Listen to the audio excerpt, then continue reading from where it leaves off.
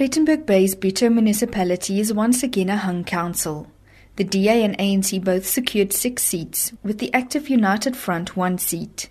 The seat allocation was exactly the same for the DA and ANC after the 2011 municipal elections, but back then Cope was the kingmaker.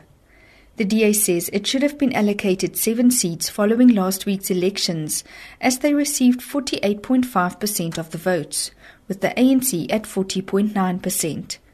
Provincial Electoral Officer Courtney Sampson, however, says no changes will be made to the seat allocation.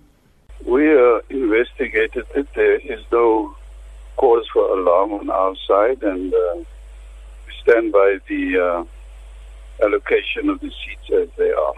The DA's regional chairperson Yaku Lont says they are disappointed with the IEC's decision. We take note of the IEC's decision that the seats stand as it is in Bito. We are disappointed with that. We're also disappointed that we only just lost the election by 41 votes.